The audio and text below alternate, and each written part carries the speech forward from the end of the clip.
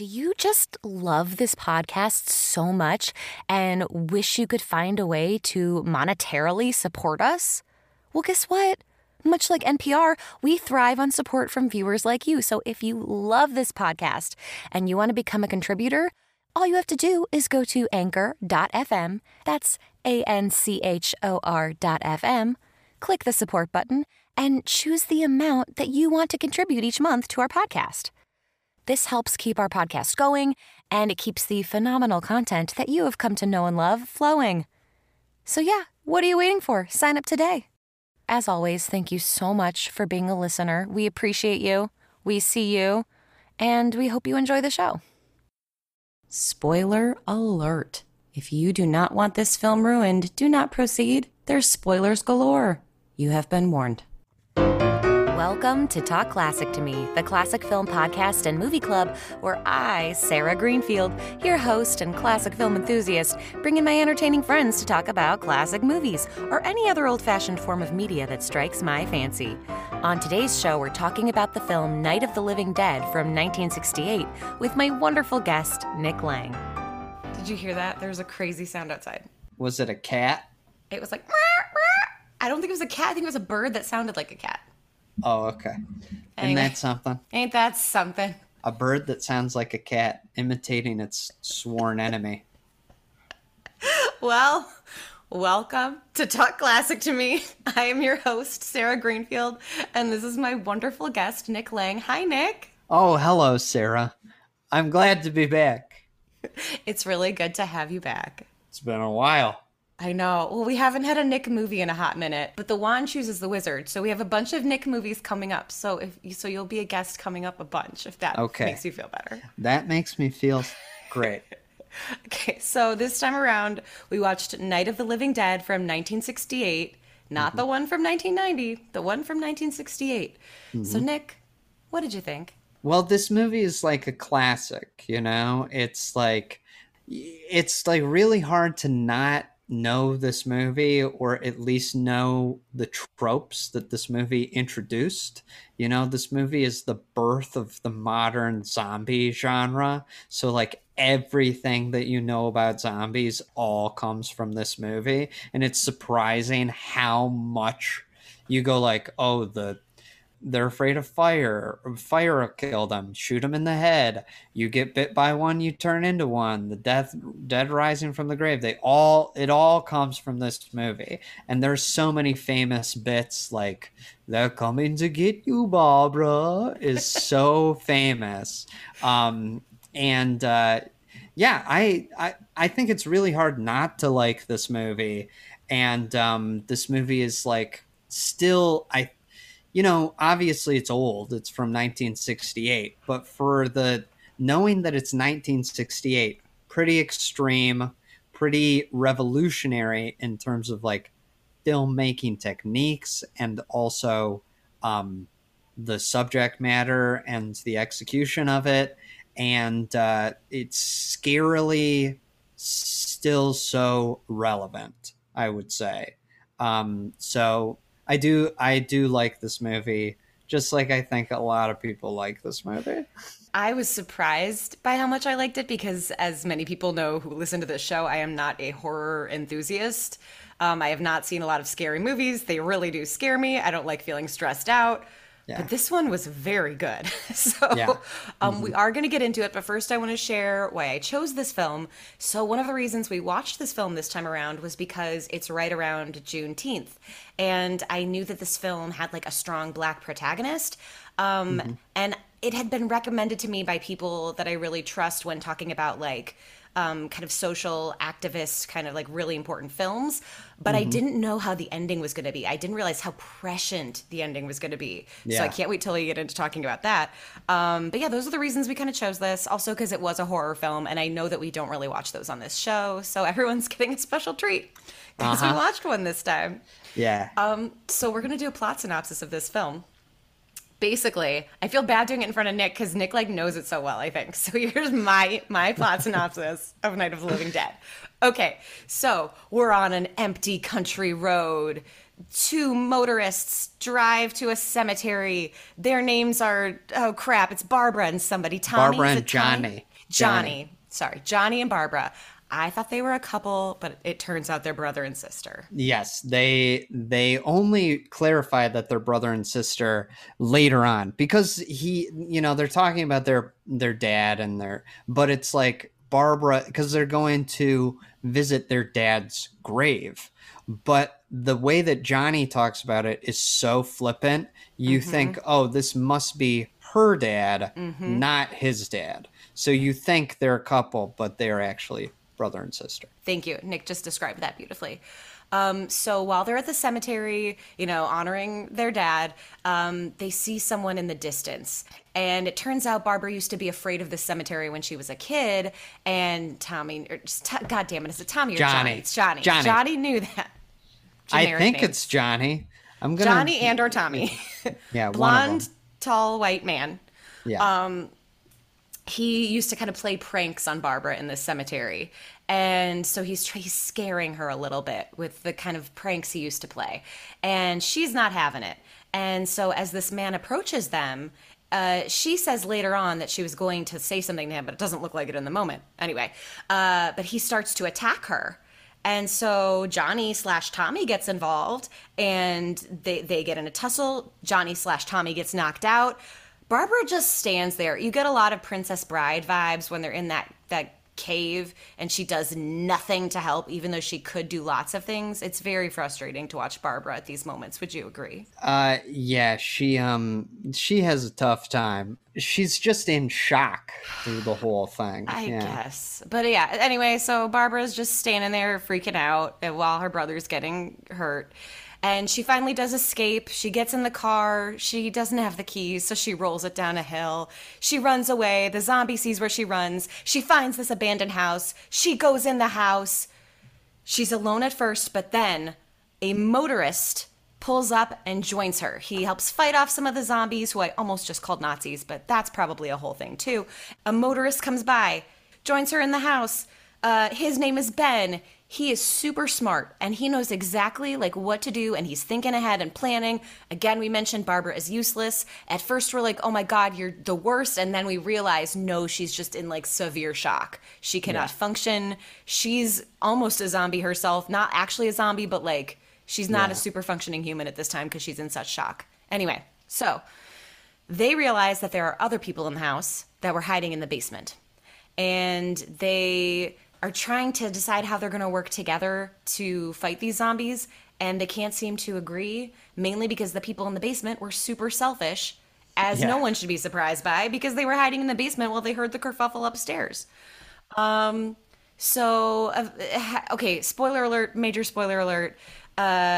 Basically, everybody dies. They all die, except for, Ben ends up being the only one to kind of outwit the zombies and survive the zombie attack. But at the very end of the film, Ben is killed by the police. He's killed by people who are searching for zombies, who mistake him for a zombie and don't really care to check. So they kill him, and he's burned along with the rest of the zombies, and it's heartbreaking. In typical police fashion. Shoot first, ask questions later. So, yes, in the end, Ben is killed by the police. Yeah, I did not see that coming. I'm going to be honest. I didn't know anything about this movie, really. Yeah. And it's one of those films that takes a dark turn pretty quickly. It feels like your typical horror film up to a certain point, and then things get real. Once the couple, Judy and... I think they're the Coopers. No, the other couple, the cute young couple. The young Tommy. I think that one is Tom or Tommy. Okay. Tommy's, Johnny's, they're all over, right? But I think once the young couple get burned alive in that car, and then we see the zombies eating their remains, which, by the way, would there be remains if they were exploded in a car? Question. Well, they're charred corpses. Okay. Okay. All right. But I think, to me, that's when it gets real. That's when we, one, learn that the people we have become attached to can die, and two, they die in a pretty gruesome way. And from that point on, every single character has a pretty gruesome death. Yeah, and again, for 1968, pretty gruesome deaths all around.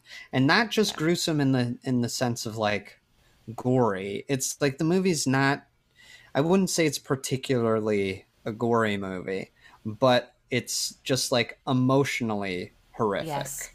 Well, because it's like the people are killed by the things that they love, kind of, right? So it's like the Yeah. daughter, the child. So there's another couple in there, the Coopers, and I was like, oh my gosh, their name is the Coopers, and they want to coop people up. Whoa!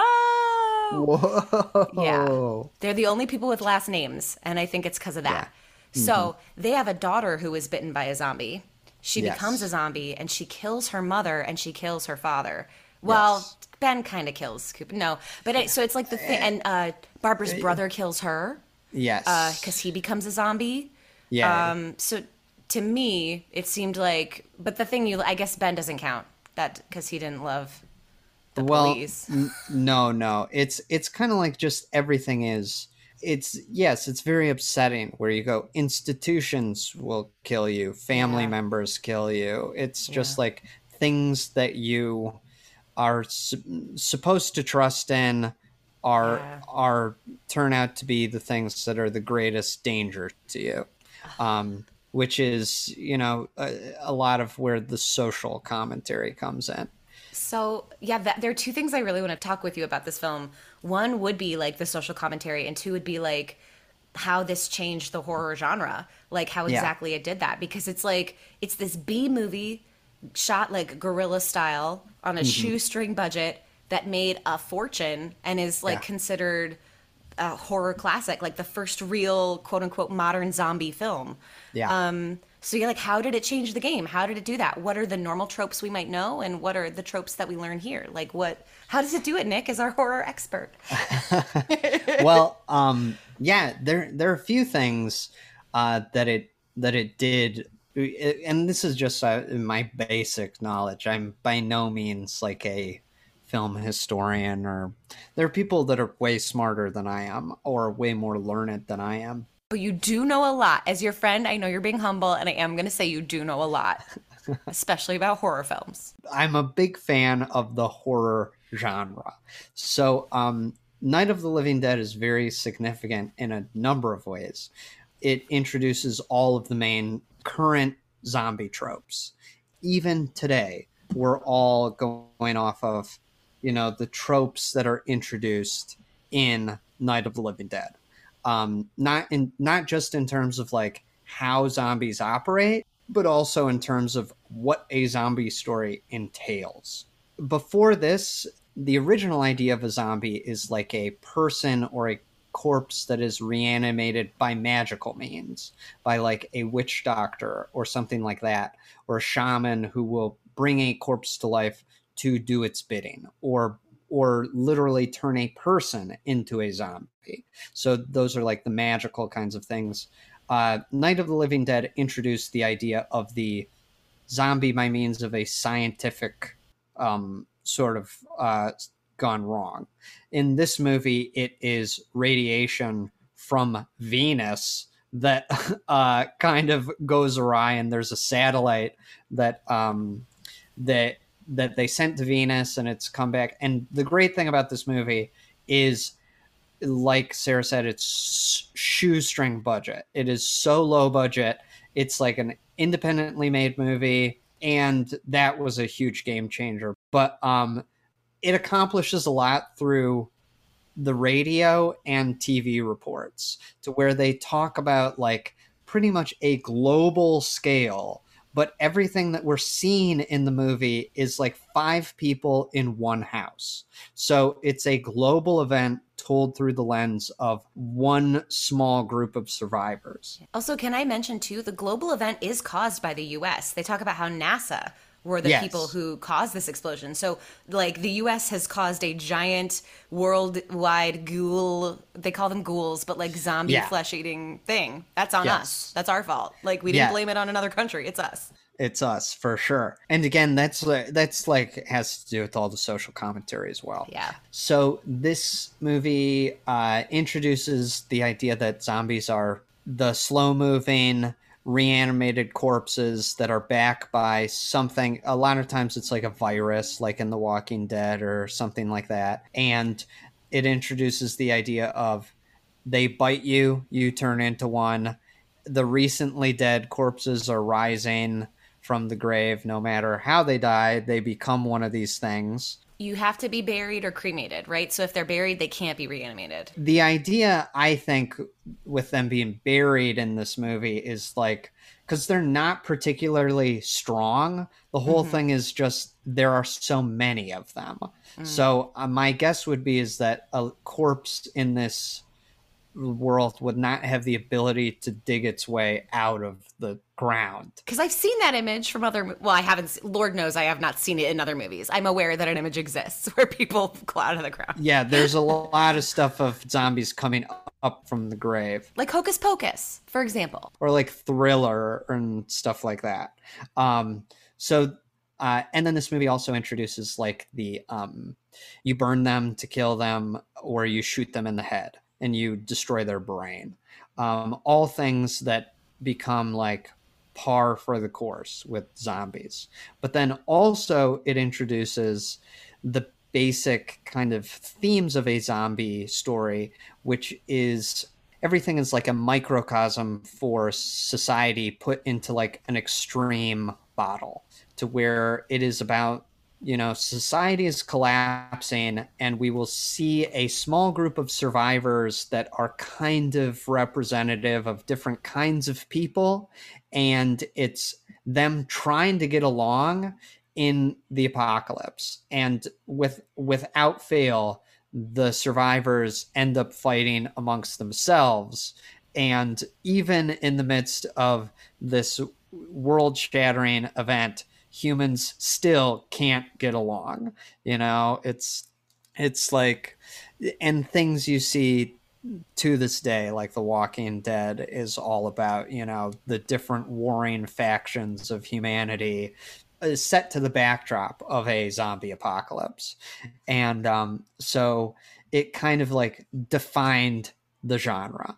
And you know, it birthed the George Romero series of zombie films, because there was this one, and then there's Dawn of the Dead and Day of the Dead and etc., which are also very famous. Like all of them have been Year remade. of the Dead, Year Millennia of the Dead, Evening of the Dead, Brunch of the Dead. Those are way better. You know, Fancy dress party time of the dead. Of the Dead, you know, all of them. But they're all like classics in their own way. So it kind of redefined zombie genre. One of the things that I love about the horror genre is that many filmmakers will get their start in the horror genre because it is so cheap. It's like there are people that, like, there's a saying that goes like, it doesn't matter how cheap the movie is, put a monster in it and people will watch it. So like in this movie, the zombies are pretty much just people walking around. They look pretty regular. Who are sometimes naked for no reason, by the way. You're Yeah, like, why is that one naked? Why? Yeah, it's just odd. You go like, okay, I guess there's a naked zombie walking around. It's like, it just really, in some strange way, dehumanizes the zombies to where like they don't even care if they have clothes on. They're just wandering around. It would have been nice if it was a naked man zombie walking around. Thank you for saying that. I was like, of course it had to be an objectified woman. The man zombies found time to put on pants. Of course, yes. Because, you know, in movies, they were like, you can show naked woman, but no peen. And modern movies are getting rid of that. You know, there have been a lot of modern horror movies that have tons of peen in them. And there you go. So times are changing. Because this movie was so cheaply made and then such an enormous hit, you'll see time and time again, filmmakers will like start in the horror genre and they'll say, I want to break into movies, so I'll start out with a horror movie. They're cheap to make. We can do it with like a group of 5 people in the woods, and you can make something that then becomes like a smash hit and makes millions and millions and millions of dollars.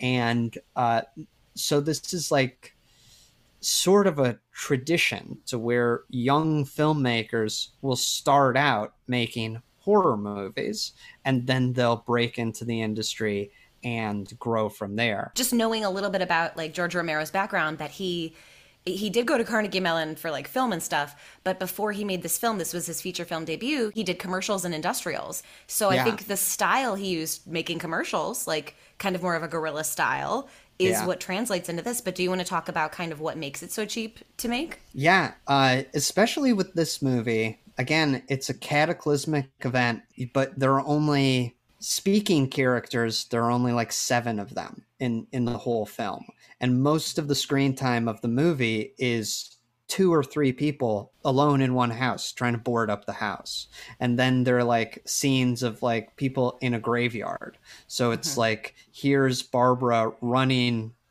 a lot of Barbara Yeah. running, A lot of and, Barbara running. and so that doesn't take a lot of money to do, because you can just get a few people and it can feel very big and have very big stakes, but you don't need to. It's like a life or death situation that you don't need anything besides Barbara who's running and the zombie guy who's chasing her. And you can make a very exciting moment. And they really utilize close-ups too, and quick jerky camera movements to get you to feel a certain way. Like Yes. early on, they have the jump scare where Barbara enters the house, and it's like everything is silent, and then the camera jerks really quickly to all of the dead animals on the wall. And those aren't particularly scary, but you as an audience member jump. So they utilize little tricks like that, and just I would say even the askew camera angles, right? You get Yes. like Dutch shots from the ground looking up to Yeah. make things, Yeah. feel different than they would feel normally. So I definitely think they utilize like film techniques. Film techniques that have a visceral reaction from the audience that may not be super complicated to use, like handheld shots. Because you look at older movies that are like these big studio movies that are filmed on like lavish sets with huge sweeping camera movements, and like, any musical of the time that would be like, here's a set that cost, hundreds of thousands of dollars to make, and we have the camera on a giant crane arm so that we can back up and show the 50 dancers that are doing something. But in this one, it's like, here's a scene where Barbara's in a car, the zombie is pounding on the window, and the camera is just held by a guy who's in the car with Barbara, and it's shaking around, and you are put in the place of the character. If you were in that situation, you would be shaking around and looking right as the zombie's in your face. So it's sort of like it feels down and dirty. And horror really lends itself well to that style of filmmaking, whereas a musical wouldn't be very good. And like there's nothing wrong with musicals, by the way. We're just saying. It's very easy to make a horror movie, because you can just say, okay, we've got 20 minutes of a person exploring a house, and it's just slow shots of them going like, is there anything in this house? I don't know. And there doesn't even have to be anything in the house. You're still tense through the whole time because you're waiting for the monster to pop out. It can be these little episodic fear-based things, like fear-based adventures that we go through when it comes to horror. Yeah, like this movie in particular, a lot of the story is told through radio programs and like news reports that they listen to and watch. Like the characters don't know what's going on. Just like we, the audience, start out not knowing what's going on, and we, along with the characters, discover, oh, this is happening everywhere. And they don't need to show it happening everywhere because there's somebody telling you, oh, we're getting reports from all across the country that this kind of thing is happening. And they have a fun reveal of information. And it lends itself to the realism because that's how we would have gotten information back in the day, right? If you turned on your television, they wouldn't have had necessarily footage right away of what was going on.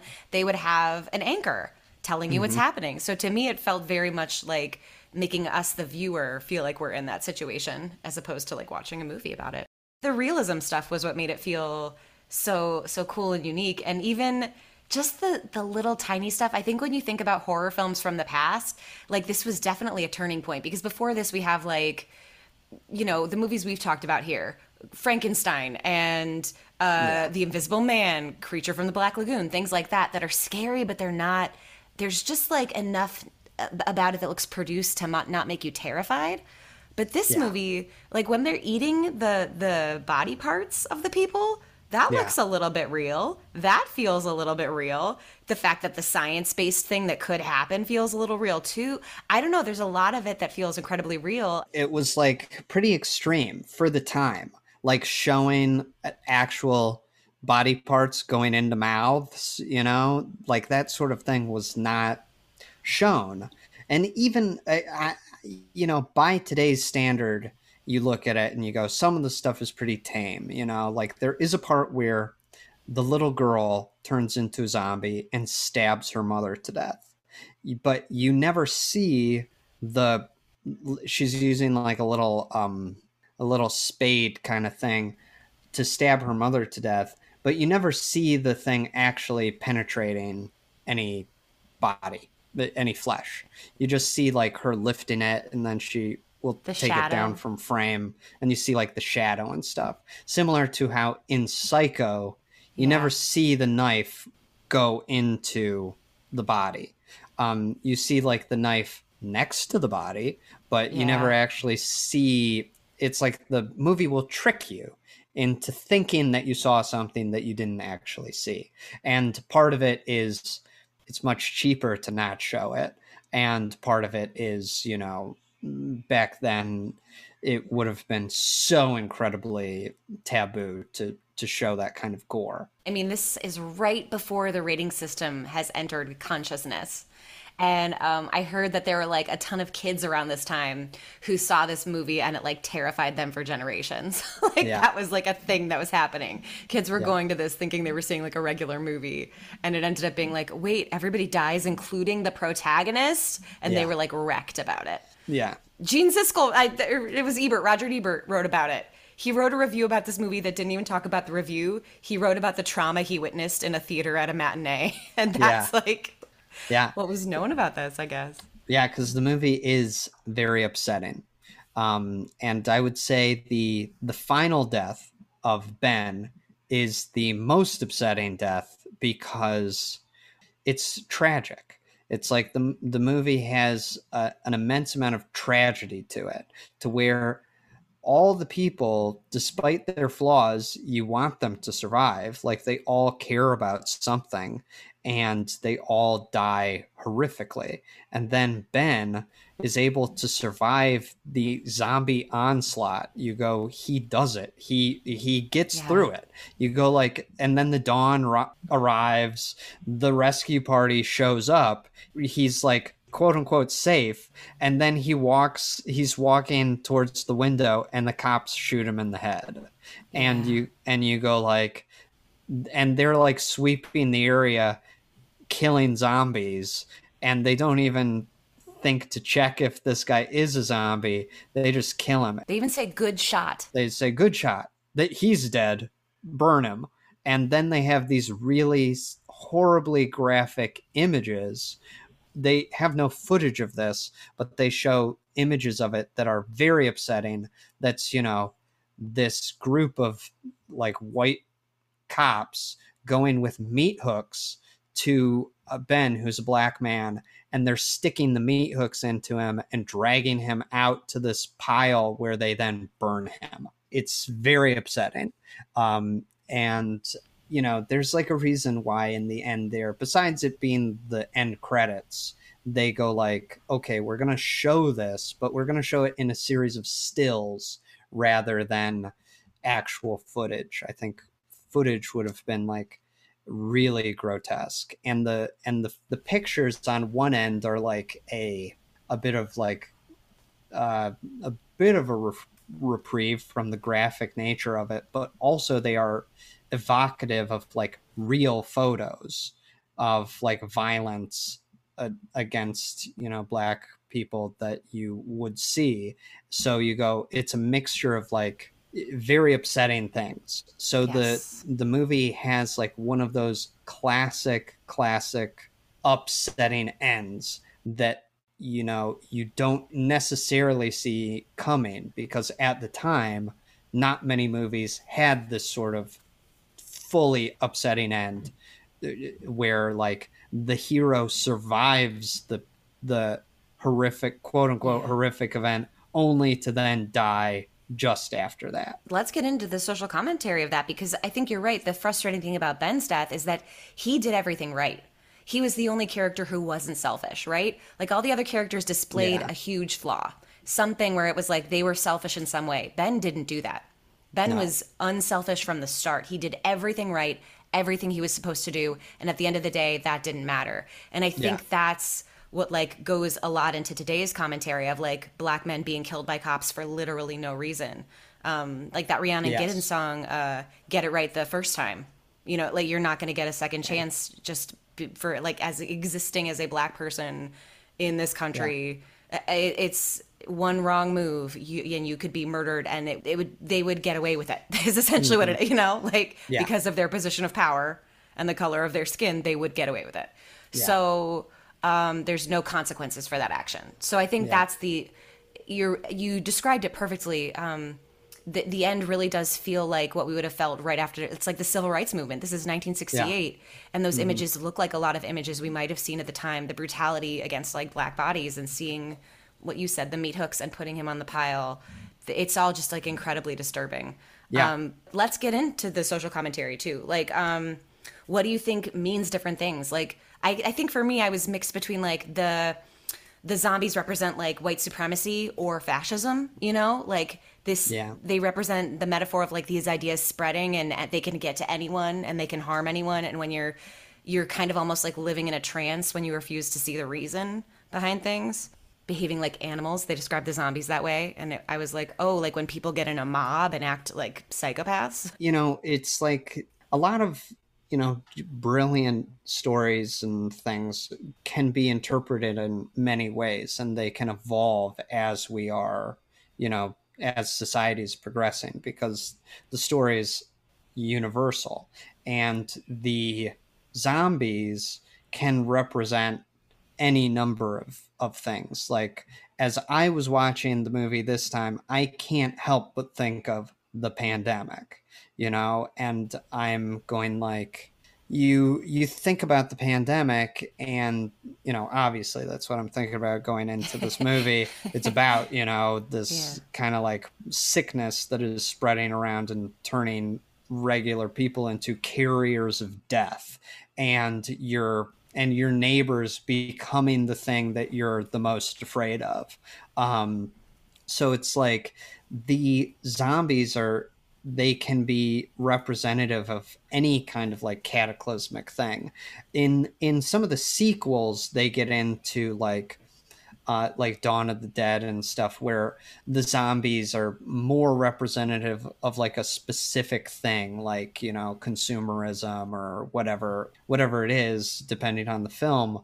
But this one, I really find the interest and kind of the social commentary comes really from the human characters trying to survive this cataclysmic event, and going like, they should be all working together. But instead, you're seeing all of these power struggles, and you're seeing the most competent man who is there, who is Ben. Who literally does everything, by the way. Like He does nobody helps him. everything. He just does everything. Yeah. It's like there is the guy Tommy that is helping him, but Tommy is incompetent, you come to realize. But Ben is the most competent person there. He's got the plan, he's got all the good ideas, and he just so happens to be a black man. And he is trying to lead the situation. And then you have Mr. Cooper, who is this very small white man, this man who is petty, this man who, even in the context of trying to survive one night of a zombie apocalypse, he always has to be right. He always has to be in charge. He wants to be the guy holding the gun. He wants to be the guy who's like in charge of everything, even though his ideas are terrible.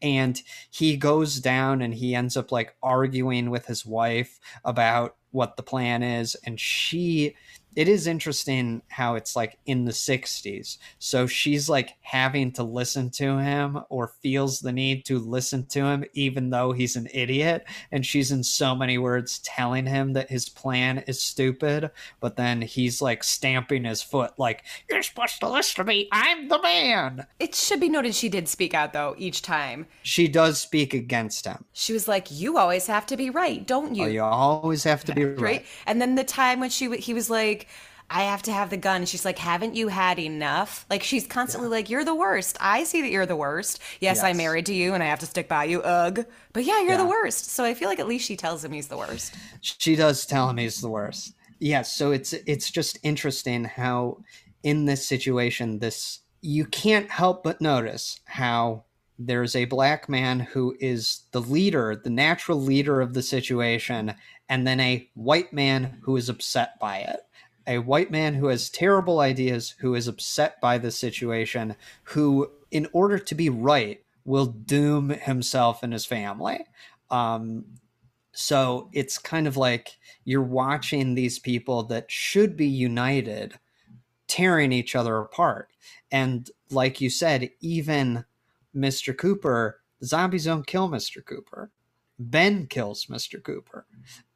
He shoots him. And because you go like, Ben is the guy who's like doing everything. Ben's not completely perfect. That's true. He does like smack Barbara, and he does smack Barbara, but Barbara he's always also smacks him. Barbara smacked him first. Yeah. And it was like a white woman, black man kind of thing. I think it was like a white woman trying to do the thing where she's like, I'm going to put you in your place. And he's like, no, you're not.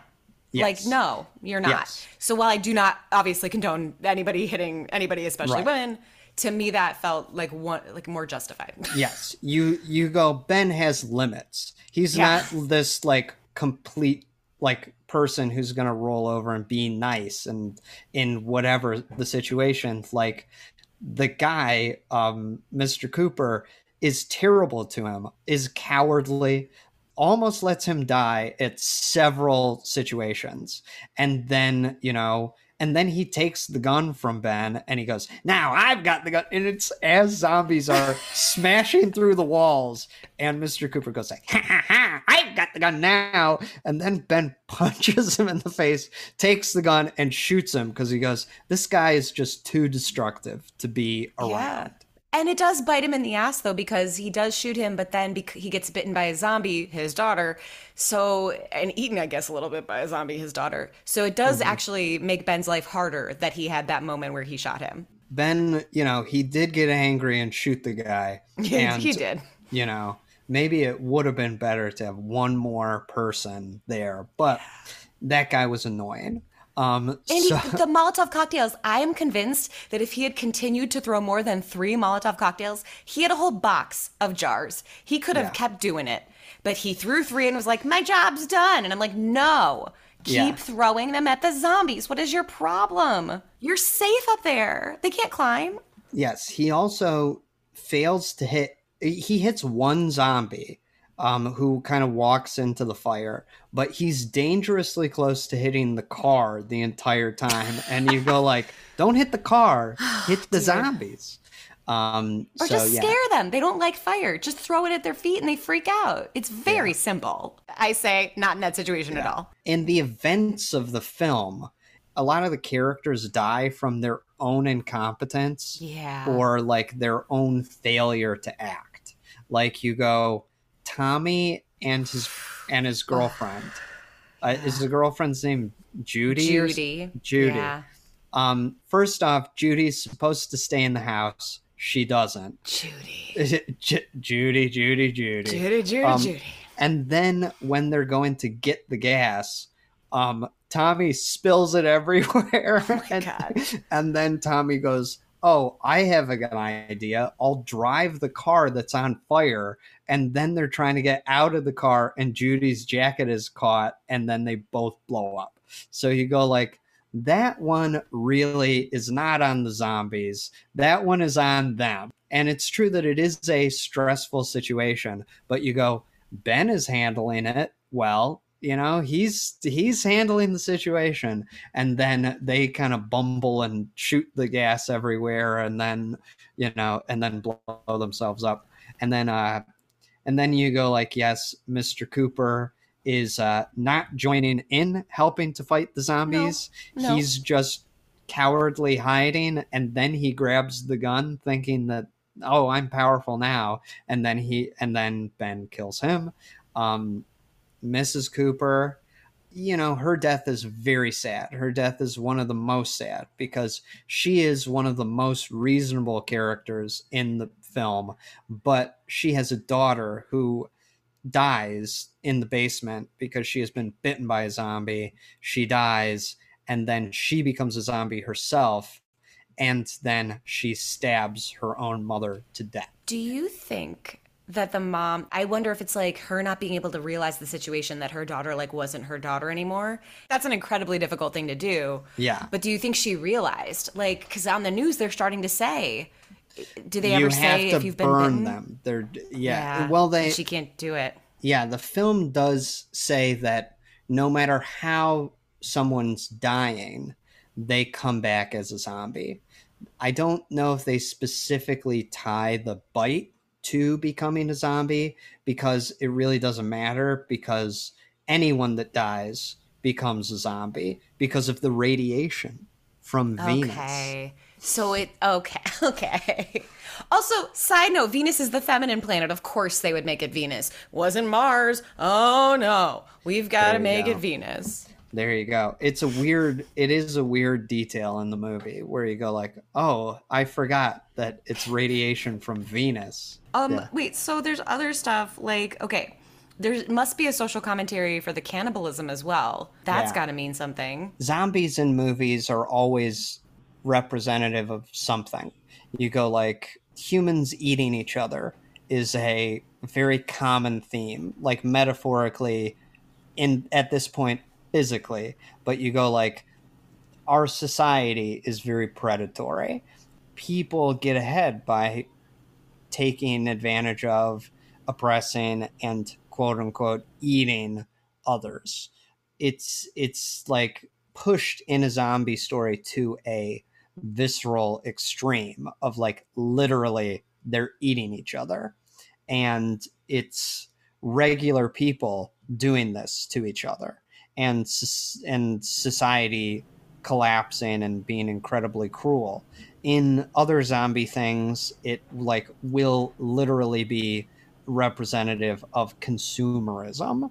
Like, I'm pretty sure it's Dawn of the Dead that takes place in the mall. Do you know which one I'm talking about? I have zero idea. I have seen none of the Deads. This is the only one. I've seen this one and Shaun of the Dead. That's as far as we go in my zombie experience. I once heard the phrase, white supremacy eats its own young, meaning like people that believe in like or support white supremacy essentially are always harming themselves, right? They don't maybe necessarily see it, but they are. And I guess that came to mind with the cannibalism too, because you can't be sustained by that. It's like it's harmful to all involved. Yes, it is an infectious thing that is such a fundamental problem that can also reside in people that seem regular. It's just innate within our culture. Now that we're talking about it too, last week we watched Cabaret, and it like shows, the rise of Nazism in Germany, and it's got the different types of people. There are the people that will likely eventually be affected very deeply that are like, oh, this isn't going to hurt us. We're rich and we're fine. And like, yeah, they're saying crazy stuff, but it doesn't matter. Like, let them do them, whatever. So like there's those kind of like not necessarily active Nazis, but people that don't oppose it, people that don't fight the system. And I feel like they represent like the selfish people in this who are like, well, why should we help them? It'll hurt us. And I don't know. Yeah. So, like, that's them. And then there's the people that you don't expect to become Nazis, but end up with that fervor. So, like, the scene of Tomorrow Belongs to Me, where you see, like, a lot of the young people rising up with this anger, you know, that song, and they're becoming Nazis. And the people in the boarding house who we liked at the beginning of the film becoming Nazis towards the end, that being a surprise to us. Like, oh, you seemed like lovely people and here you are believing this awful thing. So I guess that really hits home when you see Johnny becoming a zombie. That hits home when you see the daughter. Like all of these people you wouldn't expect to harm the people they love or to infect the Yeah. people they love. I was thinking that too a little bit this time of like, oh wow, this is just like Cabaret, but different, obviously. I think that's what a lot of people say. Night of the Living Dead, just like Cabaret. Just like Cabaret. There you go. I do also want to bring one more idea in. We've mentioned several times now that Dwayne Jones, who plays Ben, who is like an African American protagonist, the part was actually written with no, like, it was written as a colorblind part. It was colorblind casting. So it wasn't written with him in mind. He had the best audition and they liked him the most for Yeah. this part and then built the part around that. And I think it's so much more prescient this way. It works beautifully. And he's also the best actor in the film. Which He's makes great. a lot of sense when you see his like background and stuff. Yes, it is something where when you watch it, you know, yeah, I think that in making the film, maybe they discovered things as they were going along, you know, to where the film kind of grew during the making of it. And the film definitely continues to grow in society as we continue to watch it and interpret this, you know, story in the different ways through our different social context.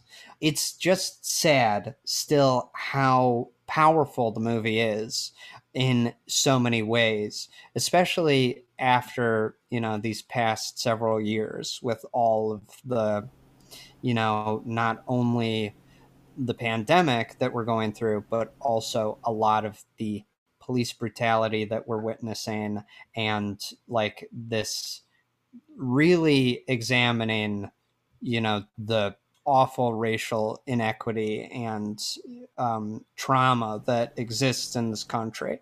So, looking at this movie with our current mindset, we're seeing many, many things in this film.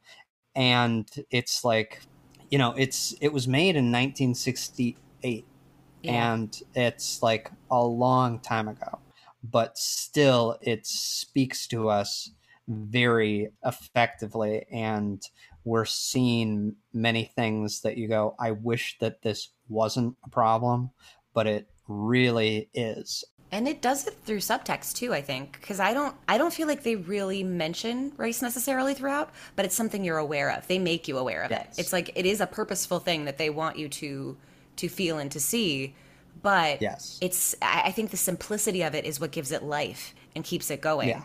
And like helps it stand the test of time as a storytelling trope.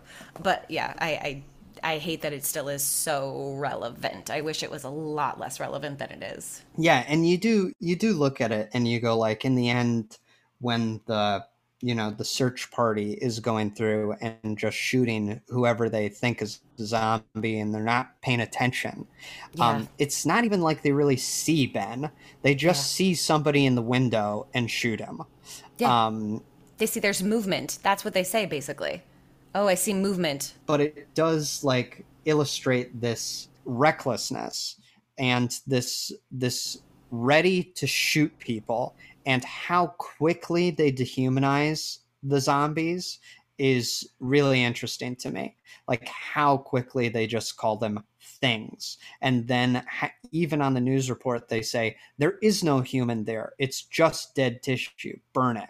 And it just, how quickly everything, all these, what used to be people are so dehumanized so quickly that when they even see somebody without even confirming that it is a zombie, they just shoot it and say, nice shot. They don't care if it was a person or not. So it's kind of like you're seeing this real dehumanization on many, many levels. And even the heroes of the film are looking at these people and calling them things and wanting to destroy them. And like there's this great monologue that Ben has where he talks about when he first sees the zombies and how he gets in this truck and he goes like, I just wanted to run them over. And he plows his car through them, and he says, and they flew through the air like bugs. And he's the one who's calling them it, like very early on, like way before Barbara does, because Barbara throughout the whole thing can't fathom it. Like she can't separate what is happening. She's so frustrating. I'm sorry, but she is so frustrating. You just made her sound great because you made her sound very humane. She sees the humanity. But I just kept the first 20 minutes of the film, I just yelled at my television. I was like, Barbara, you are the worst, but do something. You just yell at, she's so frustrating in the fact that she can't function. And then Ben has this beautiful monologue, and then it's her turn. And I guess in real life she improvised it, and I think you can kind of tell, but she says nothing. Oh, she's just not capable. Her monologue is also great because it's so incoherent. Because you go, Barbara is broken.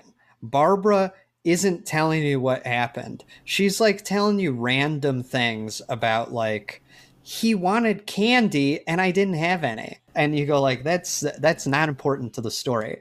But yes, Barbara is a very interesting character because again, this is another way that the movie like subverts your expectations. Mm-hmm. Similar to how Psycho kills off who you think is the main character halfway through the movie. I mean, spoiler alert for Psycho, but still, at this point, you should know. You should have seen Psycho.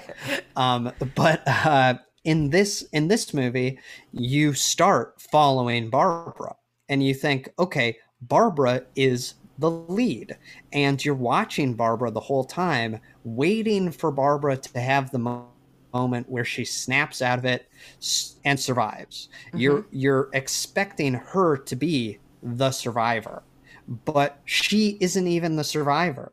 She like does have a moment where she kind of snaps out of it and jumps to the aid of another character, but then she sees her brother who has become a zombie and is just pulled into the sea of zombies and just dies screaming.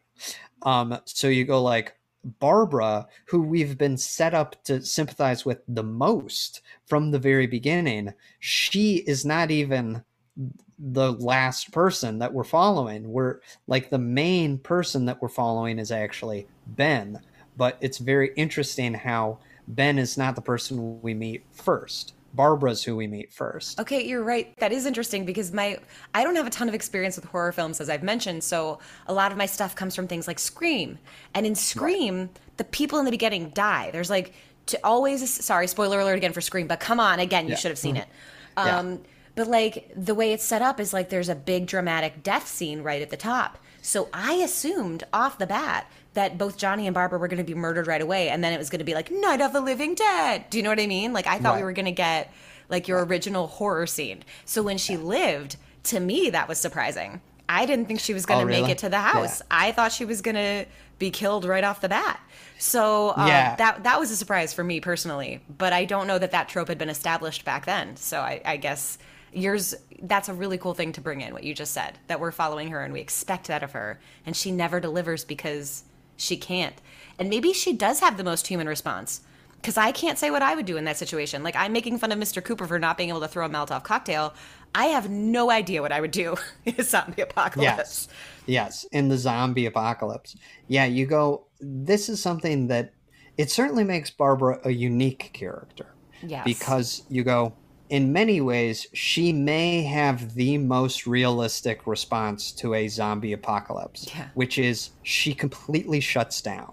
She has no ability to function. Her brain cannot fathom what is happening. It's a seemingly unfathomable situation.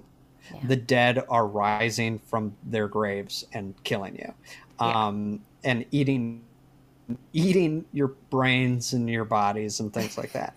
So Barbara, I think this is also the brilliance of Johnny being her brother, And Hmm. just to talk about the significance of Johnny being specifically her brother and not her lover, Hmm. because this is also something that when I saw the movie, I was confused at the beginning because Yeah. they feel more like, in the way that he's talking about her father, it feels like he's her boyfriend or husband or Yes. something, not her brother. But then later they reveal, no, it is her brother. And I think one of the reasons they do that is so that the movie never follows up on this, but there is an innate, we as an audience just can't help but say Ben and Barbara are a romantic couple. Because you go Hmm. like, Ben is constantly like sticking up for Barbara and saying, Yeah. don't touch her, leave her alone. She's going to come Yeah. with me. And he knows how to speak with her. I want to add that to what you're saying. He's the Yeah. only one that like will look at her and talk to her when other people kind of talk over her or about her. He tries to let her know what's going on even if she can't compute or respond. He's constantly trying to help her. Yeah. So we, as the audience, assume, okay, Ben and Barbara are the romantic leads. Hmm. They are the two that are gonna end up together. Like, or in our hearts, we're rooting for that Yeah. because we go like, he's handsome man lead, she is the leading lady. We're rooting for the two of them more than anyone else to get out of there, and he has a special preference for Barbara. She's the one that he's known the longest. They are the two that can communicate when no one else can communicate with Barbara. Ben can. So it's a very genius way, again, of subverting our expectations, where we expect them to be have some sort of romance, or in our brains, even if the screen doesn't tell us that in any way, we, with everything we know about movies, we go Hmm. like, I'm rooting for those two. I ship them, you know. But then Barbara dies horrifically, Oh. and then Ben has to like run away and keep going, you know. And then Ben at the end, he's not thinking about Barbara. He goes, "Yeah, she's died." But then, and then Ben dies. So you look at it and you go like, it is one of these movies that's like so emotionally upsetting Yeah. that that's why it sticks with you. I do want to point out though that Cooper's idea did work. Hiding in the basement did work. So like what do we make of that? Cuz it's like how could we have resolved this if they had worked together? Cuz I feel like the whole t-shirt line of the film, like if this film was about something, it was like work together, don't go do your own thing, like work together to solve these big problems, right? Yeah. So like could they have solved the big problems together? Could they have survived upstairs?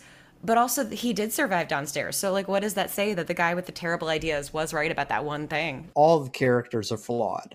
It's like Ben is our hero. Ben is right most of the time, but all of his plans go awry. You go like, Ben's idea to go and get the gas and get out of there ends up not working. You go like, he is the guy who has the plan to escape. He's the guy who says, I'm in charge. And you go like, in spite of us like rooting for him and him being the hero, he still does have that toxic masculinity of, I'm the alpha around here. If you don't like it, go in the basement. It's funny because I usually have my toxic masculinity thing, like my toxic masculine radars are up. But for Yeah. me, what that represented was having to constantly stand up for yourself as a black man around white Yeah. people. To me, that was how that felt and how that read. Because I feel Yeah. like you're right. If he was Mr. Cooper who was saying those things, I would interpret that differently. But Yes. like some of the actions I would have maybe thought were more toxic, like we mentioned him hitting Barbara. He smacks her at one point. Yeah.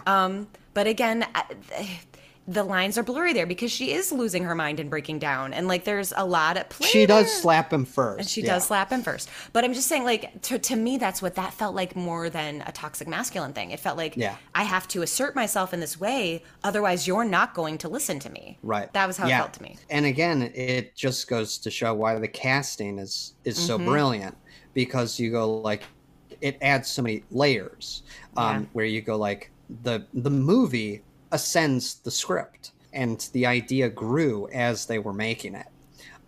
So you do look at it and you go like, Ben ultimately leads everyone astray.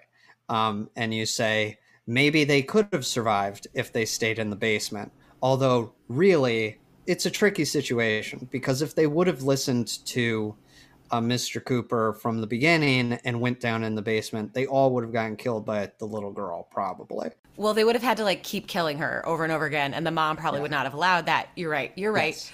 But wait, there's a third plan we're not discussing. This movie's very either or, and there's like a shade in the middle here. Part of the plan could have been like, okay, let's stay upstairs until we absolutely cannot, and then let's go downstairs. That's what Tommy says at one point. Tommy says, up here we can keep an eye on the situation, and if we have to, we'll go into the basement. Great plan. Great plan. That is what Ben ends up doing.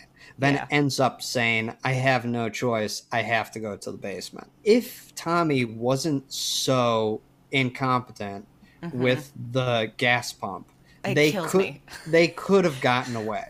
Yeah. Because the plan is to get the car full of gas, drive to the rescue shelter. Yeah. That is the original plan, but during the kerfuffle, Tommy spills the gas everywhere, including all over the truck. Then they drop the fire on it, and it blows the car up. So you go, after that, it is very interesting how there's a shift in Ben where he then goes back in and he goes, crap, I'm not getting out of this house. Now I have no chance but to hunker down.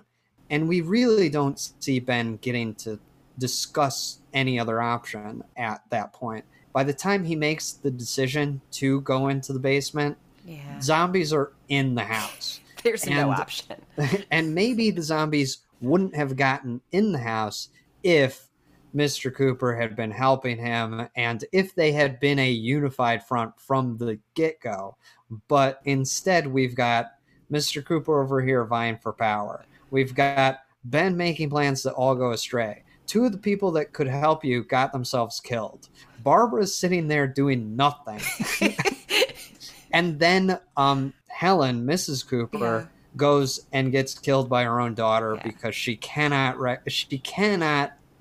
recognize the idea that her daughter is gone, that her daughter is a zombie. She's underutilized too. So one of my other frustrations about the film that we were going to cover in Modern Lens and we're going to talk about now is kind of how useless the women are. It doesn't even occur to people to include them in the plan. And you do have at least one intelligent woman there. But wait, the other part of this is that because Ben is so capable, he assumes that other people are too. So when Tommy's like, I can do this, I know how to drive this truck, I've got this, he's like, okay, I believe you. But that's not true. Tommy is not as capable as he says he is. He's a little bit more of a doofus than we realized. Well, and one could argue the whole downfall is Judy. Yeah, Judy definitely does not stick to the plan and ends up getting it gets Tommy and herself killed. Yeah. Because she's not supposed to be in the truck. She does it anyway, and then her coat gets caught and she blows up. Well, and he goes back to get her because her coat is caught. Yes. And I was like, of course they make a woman be the catalyst. Like it is very frustrating to watch the women be so helpless and so not intelligent, just not able, not capable. They could have used everybody there, everybody's brains and skills. And it was basically like, Judy, you cut up these materials for the Molotov cocktails. And she can't even do that. Like, she gets distracted. They go, Judy, do it faster. She's like, but I love you, Tommy, and my love is slowing me down. And you're like, oh my God, life or death here, lady. Yeah, as they're signing the jobs, they say, you women go take care of the child. It was made in the 60s. Yeah. But even, like I said, Barbara, in the beginning, I know you were like, we're on her side. There was a time when I wasn't. There was a time when I was like, girl, I hope you get eaten, because at this point, you're driving me nuts. Yeah. But then I felt bad. Once I realized it was actually like a mental thing, then I was like, ooh, I'm a monster, and she's just doing her best. Yes. I just thought she was being like just the worst. I thought she was choosing to be the worst. I didn't realize she was having a breakdown. That's what I'm trying to say. Yeah, there is like an interesting thing where you are frustrated by Barbara because you go, Barbara, just get it together. And I think we all, as the audience, go on a similar journey as Ben in that situation, where at first Ben is fed up with her, going like, "Come on, we gotta go, just Yeah. like get it Just together." find nails. Here are nails. Can you Yeah, sort them? I need a nail. find She some can't. nails, Yeah. and she can't do it. She tries her best, you know. She does find some wood, you know. Two pieces. He has pulled apart all the wood and she gently He's pulled carries. the whole house Yeah. apart, and she found two pieces. But you know, that's all she's capable of at the time Yeah. because she's having a mental breakdown. Yeah. And Ben does it through a series of circumstances begin to become Barbara's protector, where Yeah. he's like, she's doing the best she can. Don't Hmm. touch her. Leave her alone. You're going to come with me. Because Ben has this, what makes him the hero is that he's the one willing to stick his neck out for everybody else. And then he is frustrated when other characters don't do the same. And again, to me, in terms of my modern view of this film in the context of the pandemic, it's like we as a world, as the entire world right now, Hmm. is going through a global pandemic where there is a killer virus that is ripping through the world, killing 1 million people in this country alone, and we can't get along or decide what to do. And we're fighting about should we wear masks, shouldn't we wear masks? And you go like, some people are like, I don't care about helping other people. Some people are like, I do care. Some people are saying, I don't want your help. Watch out for yourself and let me do whatever I want to do.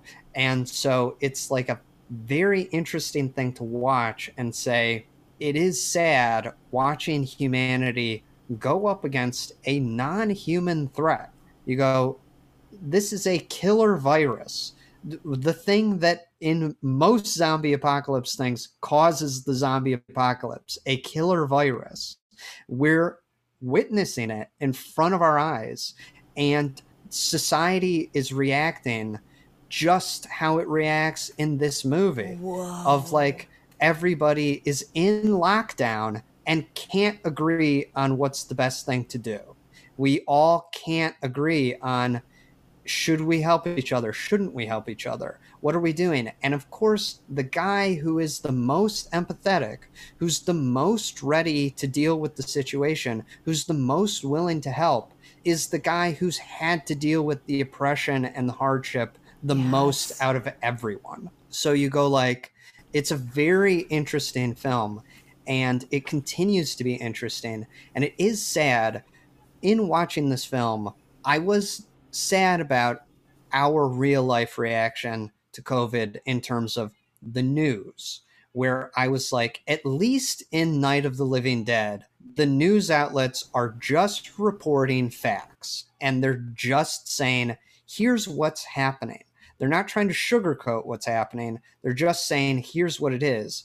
There isn't any kind of like politicism of like, the news outlets having political agendas like Fox Yeah. News or something like Yeah. that, trying to downplay the event Yeah. to like for some sort of political agenda.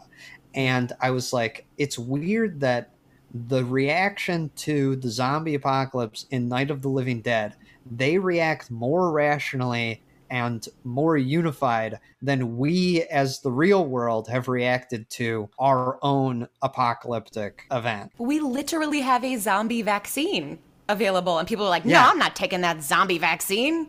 Yeah. Uh-huh. So, you know, there's stuff like that. But it's so interesting you brought in the news because what I was thinking was very similar. I was like, okay, so they're just getting information from this one source, and this source is just reporting facts, Yeah. not any sort of opinions, facts.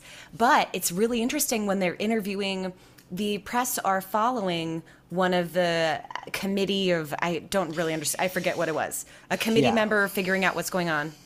And they're like, do you know what this is? And one of the guys is like, no, we don't think it's that thing. But then Yeah. there's other guys who are like, no, this is what it is. Yeah. We're telling you the truth. This is what it is. The scientist saying, here's what it is. And then there's a guy from the government saying, it's not necessarily that. To me, that was the most similar to our own world. Yeah, you do look at it, though, and you go like, you know, thank God they're not watching Fox News during this thing, because who knows what would have happened Who knows? if Fox News saying, this isn't a zombie apocalypse. This isn't happening. You know, this is like, God. this is not a big deal.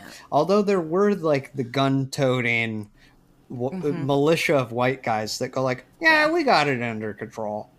So, you know, I guess they're like, just shoot him in the head. We figured out how to do it. We're just making a clean sweep. And they actually allude to the end earlier when they're interviewing that guy, where he says, you know, we just shot about 12 of them. They were going at a shed, and we figured that they must have thought that there was someone alive in there, but there wasn't. And you go like, there was definitely someone alive in there. They just shot him. Yeah. They just shot him and didn't care. So you go, it kind of alludes to the end where they're just kind of blindly going through and shooting anything they find. If you're not with us, you're one of them kind of idea. If you're Yeah. not standing here with us right now, we don't even, you're not even a person. They're so hopped up on killing zombies that they're not caring about finding survivors, you know? But it's interesting because I didn't see this movie going where it was going. So when they were first introduced on the news, I was a little bit like, okay, there's a plan here. We're learning more. There's a plan. One, now we know how to kill the zombies. That's great. We know that you shoot them in the head, or you just like make sure that their brains aren't working somehow with whatever means necessary, and you burn them. And these guys have seen it happen, so like we know this is a fact. Cool. So I wasn't thinking about the future. I wasn't thinking about them being future destruction. So when the institution, when the cops end up being the final bad guy, to me that was a big twist, because I was like everybody else expecting like, oh, this is the normal way things go. They're just giving us exposition information. I didn't expect that to like bite us in the ass later. This is a classic movie that you can watch for free, because also the thing about this movie is that it's in the public domain. So there are many times where clips of this movie will be used in other horror movies. Like a lot of horror movies, whenever they're watching a horror movie, they'll be watching Night of the Living Dead a lot of times. Because again, this movie is very kindly so in the public domain. I think because wasn't it that the person didn't want to renew their copyright or something? Yeah, it was something like that. And you Works go like, for all of us. Great. I do want to talk about Dwayne Jones, who played Ben. I just want to talk about how cool he was in real life. Let's hear about it. So he was like a stage actor in real life. So I feel like when you're watching this film, you get this vibe from him. Like I was feeling like Barack Obama vibes. You know what I mean? Like capable, strong, smart. I wrote somebody else down vibes too. Who was it? It was Barack Obama, and I was like, and this other guy, a very big movie star. My brain is not working. That's okay. You get all these vibes from him. And you're like, okay, ooh, I love your vibe. But he was a stage actor. And he had previously been a college professor. And I think he has that professor vibe. Like, educated, smart, in control. He oversaw the literature department at Antioch College. He was the executive director of several theaters. So he was the executive director of the Black Theater Alliance and the Richard Allen Center for Culture, and he was the artistic director of that too. He taught at ADA, the American Academy of Dramatic Art. He was the director of the theater at State University of New York. Like he's so prestigious. And I feel like the movie was so lucky to have him. Do you know what I mean? Yes. That he would, because he does have this gravitas to him. I don't know, you can tell he's a stage actor. And to me, he's the best actor in the whole piece, because a lot of the acting is pretty campy. Judith O'Dea, for example, playing Barbara. She was a commercial actress before, didn't have a ton of experience, had a little stage experience. But you could, it's a little campy. And then I also want to say that the people that played Harry Cooper and Helen Cooper, that's Carl Hardman and Marilyn Eastman, they helped produce this film. So this film was made by George Romero. He was the director, and he produced it with Russell Streiner, John Russo, who wrote the screenplay, and these two other people, Carl Hardman and Marilyn Eastman, and they made up this company called Image 10. And Hmm. so, yeah, they weren't even really actors. They haven't done a ton of stuff, but they all formed together to make this picture because they believed in it. And look at it. Yeah, They got two actors to be the leads, you know, like yeah, it works great. they did great. And like I had mentioned earlier, they used a lot of the techniques they had used making commercials and stuff like that. Yeah. Like guerrilla style filmmaking, which is basically just like carrying the camera and going with it. And Hmm. I know a lot was improvised as well. They would improvise on the spot for certain things. I think that the cast is stellar in the movie, and even if sometimes people might not be the best actors in the world, I think sometimes that helps because they have a little bit more of like a purity at times, and like a lot of low budget horror movies will have this thing to where they don't have access to like seasoned like all the time professionals, so they'll use like more less experienced people that maybe some people that might not even really be actors all the time, but their performance will bring like a charm and a genuineness that I feel like can't really be duplicated. Like there's an ineffable quality. Like there's something about Judy and Tommy that Yeah. is like there's an innocence to those two that I feel like they seemed kind of young to me, and they seemed like I don't know the rest of their careers in terms of acting, but it seemed like they had the right amount of newness to the medium of like it's not like they're really actory. They don't come off as like actors. They come off as people that are in this situation that are kind of totally clueless, and like the acting, it plays really well having Dwayne Jones as like the leader, because he, as what it seems to me being the most experienced, seasoned actor, brings with him the confidence. Like you trust him as a performer and you trust the character. And the professor aspect too, I would say, because it's like he's an actor and also a teacher. So I think Yes. both of those things lend themselves really well to this role. Yeah. You look at the guy and you say, I trust him. And he's the character that I'm supposed to trust the most.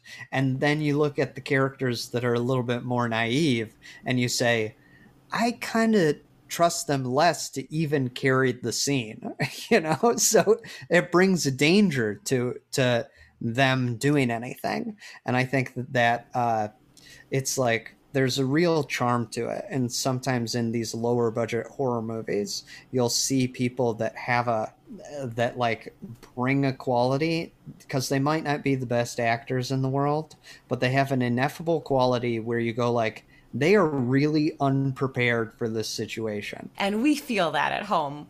And they might be a little afraid while they're filming. And we feel Yeah, that too. Like the we feel it. nervousness of, oh. It adds to the movie. And I also remembered it was Harry Belafonte. I was like, who was I feeling? I was getting a Harry Belafonte vibes. So, also before we head out, I want to just ask like zombie issues in general, right? So, here are some zombie questions that I had that I was Yeah, noticing. go for it. So, how come the zombies could go so fast? They were like, they're slow, but in the opening, that zombie is running after Barbara. Yeah. So I was like, no, no, no, zombies can't run. Why are you running? So like, is that a thing? Did they say that or no? Well, it's interesting in this film because you get conflicting accounts. You go like Ben is insistent that the zombies are slow and weak, and Ben, you know, ultimately can't defend the house from the zombies, and that may be just sheer numbers, but maybe they are stronger than what he thinks. And then you go, Mr. Cooper insists that the zombies are super strong because they flipped his car, and Oh, you're right. and because of that, he's more. But you say, I can't really trust him. He's a coward. It's like who knows exactly what happened with them, and I think all of that is to add to the unsettling mystery of the movie, and that you don't really get all the answers. Like, you don't really know how strong these zombies are. You don't really know what they're capable of. Sometimes they're fast, sometimes they're slow, sometimes they're way smarter than you think a zombie is, because they start picking up rocks to break windows and stuff. Yes. And you go like, that to me seems like complex thought that is beyond the capacity of a reanimated corpse, you know? Especially because they do give up so quickly. That was the really funny part to me when they're trying to like break into the basement and they're just like, we're fine. Like they just give up. It's too Yeah. hard. Yeah. So it's like, I'm not sure exactly if it's intentional, but I think that the conflicting um, rules that are given for these zombies, and like even the explanation that it's from radiation from Venus, it's like you don't really get confirmation of that, and nor does it really matter, but you're just going like, it all kind of to me adds to the unexplained nature of, this is frightening because we have no idea what's going on. And if I'm being honest, until you started on this podcast saying it was radiation from Venus, I just thought it was radiation from our aircraft as it was trying to get there. So even Gotcha. us talking about it, I was like, oh, I wasn't even totally sure that it was Venus. I'm going to act like I was because, this is my podcast and Yeah. I just didn't want to. It is what it is. I moved along. I yes and did. Yeah. And Yeah. but like even us, I was like, we have conflicting reports in our brains about like, wait, what really did happen? Was it this or was it that? Or I don't remember. Yeah, you don't Yeah. really know. I think that later zombie movies will specify it or more clearly detail or define how fast zombies are or how strong they are. Um, Usually, zombies. This is something that's always baffled me about zombies, is that they are supposed to be decomposing humans, but they're always stronger than humans because, like, in things like Day of the Dead and stuff, they're able to rip humans apart with their bare hands. Like, they can just rip them apart like they're jelly. And you go like, so, it's always kind of been like, wouldn't like a decomposing, rotting body be weaker than a human body? They have nothing holding them back. It's all in the mind. They have nothing to hold in. Yeah, I guess so. Also, Twilight has an answer for this. I hate that I know this. I'm sorry, people at home. But Okay. yes, Twilight is a film about vampires. And the reason that they explain why vampires are so strong when they're brand new vampires is because their human blood still lives in their veins. So it's like they have extra potent blood. So maybe human Right. blood is just extra potent. So maybe the zombies ate it and they feel extra potent.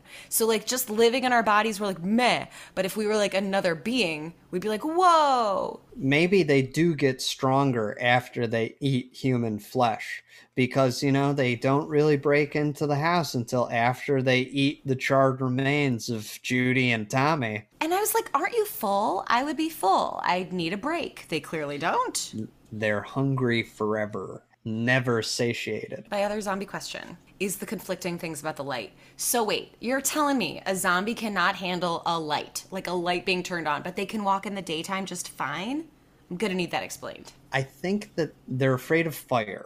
I didn't really notice them being afraid of light. Because they had to break the guy's headlights, and then they had to make everything go dark in the house somehow. Because I thought the zombies somehow made it go dark, but it seemed like when he was like, turn on all the lights to keep them away. So it was like the light bulbs kept them away. Maybe they just thought it was fire? I'm unsure. It's like, for me, why they were turning on the lights is they were like, it's scary. Turn the lights on. Like if I was in a zombie apocalypse, I would want to have the lights on at all times so that nothing could creep up on me, in a darkened house, because they're in this house. they don't know if there are zombies in this house that they just haven't found, because they do find a dead body. That's one of the first things they And find. how does that dead body not reanimate? That was one of my questions. Because it's too dead? I think maybe it's too dead. I think that it's missing too much of its muscle material. But I think if the movie had a higher budget, it would have reanimated, because that would have been cool to see like A a skeleton skeleton zombie? zombie. Yeah. But I think that yeah, so I think that turning on the lights was more of like a safety thing for them. And then in terms of when the zombies smashed out the headlights Mm-hmm. on the car, this was another thing of me watching the movie going like, they're kind of inconsistent rules with the zombies, not that it really matters that much, but going like, how smart are the zombies? Like, do Yeah. the zombies know that light is going to be helpful to the humans? So are they taking out the sources of light to make the humans more susceptible to them? Like, knocking out the power to the house means several things. It means that they've now cut off these humans from the rest of civilization. They have now made it easier to sneak up on them. It's harder to see in general, and the zombies don't seem to like really care if they can see or not. And like the headlights, you would need to see to drive. So it seems like, crap, don't mess up the car. We need that to escape. And then the zombies do seem to take out the electricity in the house. So you're kind of like, I think the zombies in this movie are constantly surprising you, where you go, some of them seem to be smarter than you realize. Like that first zombie that shows up, when he picks up the rock to break the window, you go like, that's pretty complex thought for a zombie. And that same zombie goes and like picks up the dining room table leg to go and smash at the door. Yeah. So you go, that zombie can use tools. That's a smart Well, zombie. maybe they take their real life Yeah, experiences. maybe in life he was just a genius, so that when he's dead, he's just a little bit smart. Or in life, like his job was in construction and it felt really natural to him to be like, oh, I can build and take apart. Demo day. Yeah, rock, break, window. I also like when zombies can talk a little bit. Sometimes they say brains, and I like that. Well, also, I want to say no brains were eaten in this film, only other No, body parts. yeah, And they they never don't. call the zombies zombies. They are called ghouls in this film. They Ghouls. never utter Yes. zombie. And then I was going to ask, who's your favorite zombie? And also, why don't they say zombie? Those are my two questions. Who's your favorite zombie in this film? In this film, I think it's just the first zombie, the lanky guy walking through the graveyard, and then he does like show up again and again, and he's like, the zombies that break through in the end and pull Barbara out, he's one of them. I do also like the I like Johnny Zombie, because he's still got the gloves on, and Driving gloves, Nick is talking about. he has the driving gloves. And while he is not a zombie at this point, I think like the most famous line from the movie is Johnny in the beginning when he says, "They're coming to get you, Barbara," and that is such a great line. And so he's also a fun zombie. And that's another horror trope thing, by the way, too, like kind of starting from a comedic place. Because it Yeah, starts in a playful comedic way before it gets a little. In fact, it yeah, doesn't even really get dark to the end. I mean, we get a good chunk through the movie without it being incredibly dark and right. intense. Yeah, and even just in terms of lighting, in the beginning, they specifically say how bright it is outside, where they go, Yeah. it's 8 o'clock, but it's still bright. And you go Yeah. like, this is because it was easier for them to shoot in the day. Daylight savings time. But because the movie, also it should be said, this movie is filmed in black and white, which was a genius move. Because one thing, it's just much easier because they can create a tone without like super intense lighting or anything like that. It's just all black and white. It has a classic feel to it because it evokes the old movies like Dracula and Frankenstein, and it is the classic zombie movie. When you think about the most classic, definitive movies of each kind of monster, you go like, all right, Dracula, Frankenstein, Wolfman, Night of the Living Dead is the classic zombie movie. And then also it's a way to get around. This is why in the movie Kill Bill, Quentin Tarantino, there's a part where Uma Thurman is killing 88 uh, evil assassins, and they turn the movie black and white for that whole sequence because there's so much blood that if it were in color, it would have gotten an X rating. But because they say now it's going to be black and white, we don't show red blood. So this movie kind of gets around some of the censors, which is why it can be shown on TV so often. As you go like, the violence is really dulled by the fact that you never see any red blood. And a lot of things are implied, as you mentioned. We don't always see we see the aftermath of things, and that's what makes them scary. Like when we see an explosion and Judy and Tommy are in the truck, we're sad, but we don't really think about what their bodies look like. But when we see zombies eating things that look like eating intestines or eating something that looks like a heart, that's visceral. That's icky, but it's not so icky that it wouldn't be shown. You know what I mean? It's like they're really good with the aftermath. My favorite zombie was actually the girl zombie. There's like a girl zombie that looks extra creepy that like ate a bug off a tree or something, and she was one of the ones eating like the heart or the lady with like the decomposed skin. She just looked cool. I was like, "Ooh, you're a cool zombie. I like your look." So I liked her.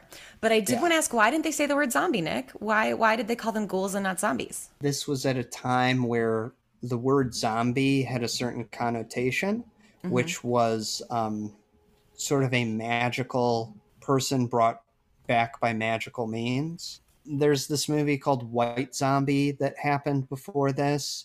And usually there's a warlock or some sort of magical person that will have a mindless servant that is the zombie. But what a ghoul is, and a ghoul is a specific kind of creature as well, like a vampire and all this stuff. What a ghoul is a thing that eats dead bodies. So what? I thought it was just another word for ghost.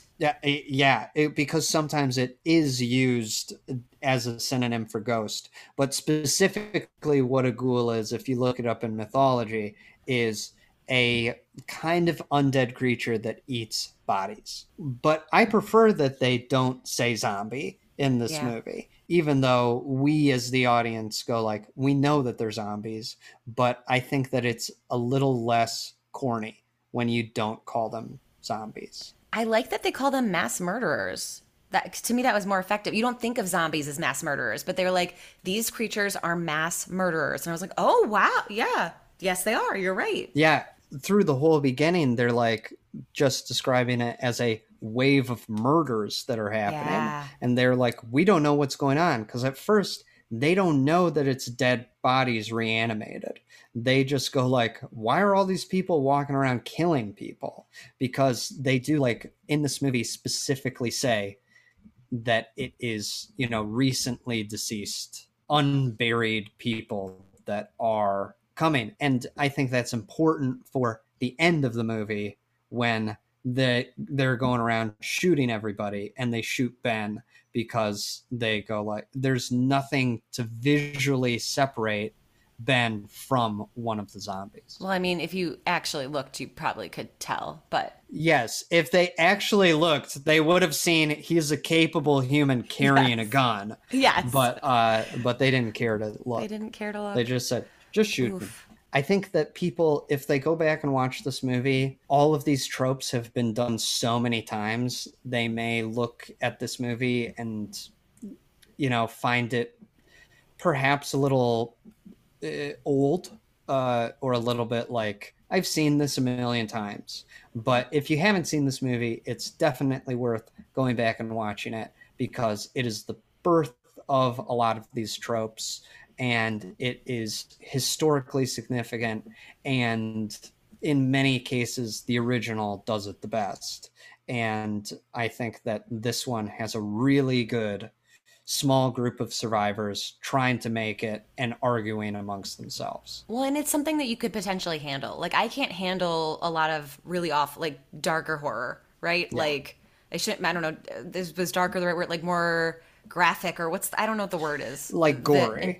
Gory, like yes. The gore fest. I can't really handle that, but I could handle this and was like affected by this. I think it's really cool. It's really well done, and I thoroughly enjoyed it in a way I did not expect. Yeah. This movie, it has some of the most effective deaths because, again, like this movie is upsetting to a point to where it'll stick with you.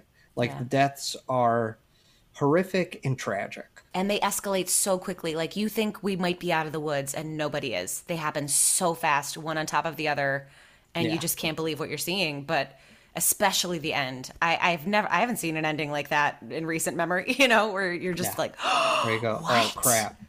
Yeah. did they do that? Really? What? Yeah. Okay, so that was great. We kind of covered the modern lens already. I feel like basically what we had mentioned, what doesn't hold up, is essentially a lot of the way the female characters just are, and the Yeah. gender roles and society roles, and the news footage, which is cool, but like not what we're used to. And then what does hold up is like the ideas behind zombies in the first place, the metaphors, but also the depiction of like a black protagonist being killed by the police, like the racism behind that, the all of that is very, I would say, relevant. Yeah. The movie still feels very relevant to this day. Right, so we did the modern lens, and now we are on to the double feature portion of this show. If you liked this movie, check out these other films. So I don't have a ton of experience, but here's what I put down. I wrote, Get Out, I thought is another great compliment to this piece because it's also like a horror film, but it's about like so much social commentary, specifically Yes. about like the black experience in America. So I feel like that would be a great double feature. Yes. Get Out, another movie where you go, Jordan Peele, who is like, was that his feature debut? Yes, that was his feature debut. Yes. So again, you go, another filmmaker who's a fantastic filmmaker getting his start in making movies in horror. And it's another movie that had a relatively small budget because it's a Blumhouse picture. They only spend $5 to $10 million per movie. That movie only cost $5 million, and it went on to be one of the most successful movies in recent history. And you Yeah. go like, it just goes to show, great filmmaker, doesn't need a lot, makes a socially relevant and a movie that touches the hearts of everyone in the nation, and it explodes, and it is so relevant and so important to see. And you get to see this wonderful filmmaker getting his start. He had already been doing TV for a long Yeah. time, but the start of his film career, it's very exciting to watch. And like Night of the Living Dead, it plays with your expectations too. You Yeah. know, it subverts certain things you don't expect. It's comedic where you don't expect. Yeah. So there's that. Here's the rest of my list. So I was getting some Orpheus vibes from this a little bit, where it's like, so there's this movie that I haven't seen, but I've been meaning to see called Black Orpheus. And it's like this Brazilian film that's supposed to be a little bit of a horror film that takes place during like a big festival, but it's the Orpheus myth, which is a tragedy, and it's like, the man going down for his love and coming back and not being able to escape with her because he can't fully believe or thought like he can't believe the rules that are in place. He has to like check and turn back his head, and it's always going to be tragic. But I don't know. I was like, maybe this will be a good Yeah. Black Orpheus thing. The internet recommended Carnival of Souls if you like this, which I haven't seen, but it looked fun. I have not seen Carnival of Souls. I think I've seen pieces of Carnival of Souls. Well, I was like, this Yeah. looks interesting at least. Yeah. And then like Candyman, I feel like maybe Shaun of the Dead, The House on Haunted Hill, Scream, and Psycho. House on Haunted Hill because it's like all the people getting together, plus a fun skeleton dance. Yeah. Those are all mine. But Nick, what do you think? Candyman is another great movie. I would also recommend the remake of Candyman that just came out. It's another I've fun film. seen neither, but I know that there's a female director.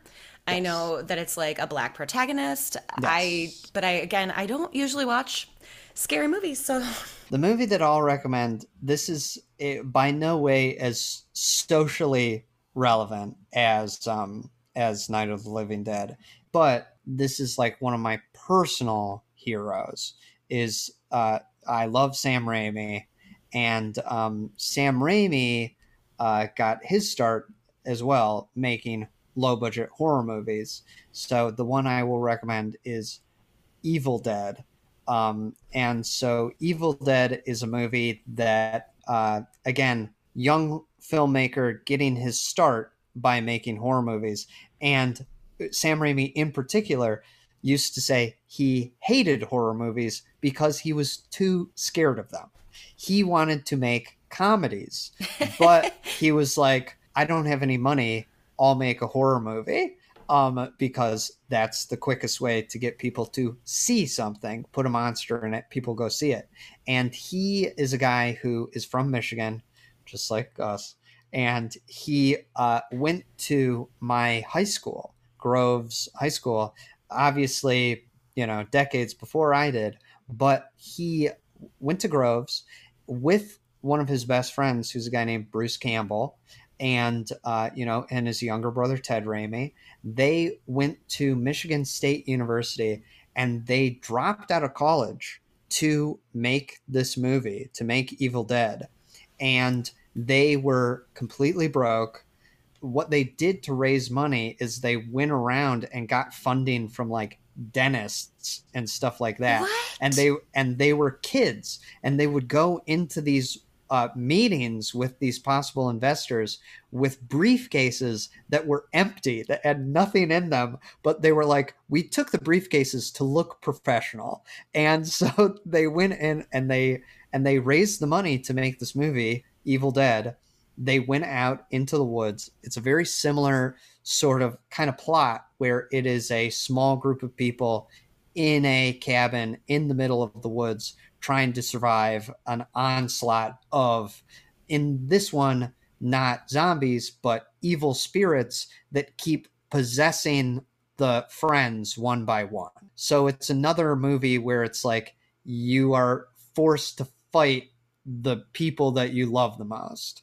And the main character is Ash, who's played by Bruce Campbell. And then there's the group of friends around him. Sam Raimi, again, directing. They have a lot of crazy camera moves. They're like very similar things. You can tell that they're very inspired by Night of the Living Dead because there's like quick whip pans and like shaky camera and stuff like that, and like that heads of animals on the walls, a very common motif. But the warning that I will give on Evil Dead is that it is much, much, much more grotesque than Night of the Living Dead is. They didn't have all the money in the world, so it's like pretty rudimentary, and like the effects are, you can tell it's all fake, but there's something just very gross about it. It's also made by college age dropouts. So it's not the most mature movie at times. And there are a few things that happen in the movie that Sam Raimi has since said, I really wish I didn't put that in the movie. And if you see the movie, you'll be able to tell. There's some stuff involving, like girls' clothes being ripped off by trees and things like that. Stuff that they look back and they say, I regret doing that. And if you want to skip that one, because Evil Dead 1 is pretty a like grotesque slog, but then Evil Dead 2 is essentially a remake of Evil Dead 1, but they have a much higher budget and they do less cringy stuff. So Okay. and there's a lot of famous stuff about Evil Dead, like Ash, the main character, famously has a few catchphrases. He says groovy, and he has a chainsaw for a hand. Like a lot of his lines from the Evil Dead movies were actually lifted directly and taken and put into the video game Duke Nukem. So it's like it's another like very influential horror movie, but it's much like sillier, and like it's not trying to be a social commentary or anything like that, but it's another movie where here is a filmmaker who then went on to great renown, getting his start doing a very low budget, people in a house trying to survive the onslaught of scary creatures. So that's my suggestion. I have not seen The Evil Dead, which should surprise no one, but I was proud that I knew the protagonist's name, and I think I did because I think there's a show. I think I've probably seen ads. There is Ash vs. Evil Dead. When I watched the Evil Dead movies as a young person, I knew things about the later movies. And then when I went back and watched the first movie, I was surprised because I was like, when does he get the chainsaw hand? When does he say groovy and all that stuff? But he doesn't do that in the first movie. He only does that in the sequels. And also the thing, if you watch them, there are 3 Evil Dead movies. There's Evil Dead, Evil Dead 2, and then the last movie is called Army of Darkness because they couldn't get the rights to call it Evil Dead because it's a different studio. But Army of Darkness was originally supposed to be called The Mid-Evil Dead because it's about Ash going back in time to medieval times. And as the movies progress, you can really tell that Sam Raimi wanted to make comedies, not horror movies, because the movies get progressively sillier and sillier to where by the third movie, it's pretty much like a slapstick comedy movie that has some, kind of monsters in it. And then the show Ash vs. Evil Dead, which you're thinking of, is a thing that they've now made very recently. So like the whole gag of the show is Ash is now like in his late 50s, early 60s, and he's like and he's old and he's gained a lot of weight, and he's like, oh man, I can't believe I'm still fighting these monsters. It's a funny thing. So now you have lots of options, people at home, to check out these films. But first go watch Night of the Living Dead. If you haven't watched it before this episode, shame on you. No, not shame on you, because they're just like me. But you should watch it before you listen to this, or else we're going to spoil the whole thing. I see what you're saying. I thought you meant if you hadn't seen it up to this point, shame on you, because like some people just... Oh, no. They're too scared. That's just fine, but if you're going to listen to this episode, you should watch the movie so that we're not completely spoiling the movie for you. I mean, it's easy and it's free and it's short, and that's all you can ask, really, right? A great experience. Well, on that note, Nick, thanks so much for being on the show again. Thank you for having me. And we'll see you next time on Talk Classic to Me. You have been listening to Talk Classic to Me with Sarah Greenfield. That's me. My guest this week was Nick Lang. They will be featured on our Instagram page. If you enjoyed our show, please introduce a friend and show them how to subscribe, and maybe even find us on Anchor.fm to become a contributing member. And don't forget to follow us on Instagram at Talk Classic to Me for some awesome content and to find out what's coming up next. Thanks for listening.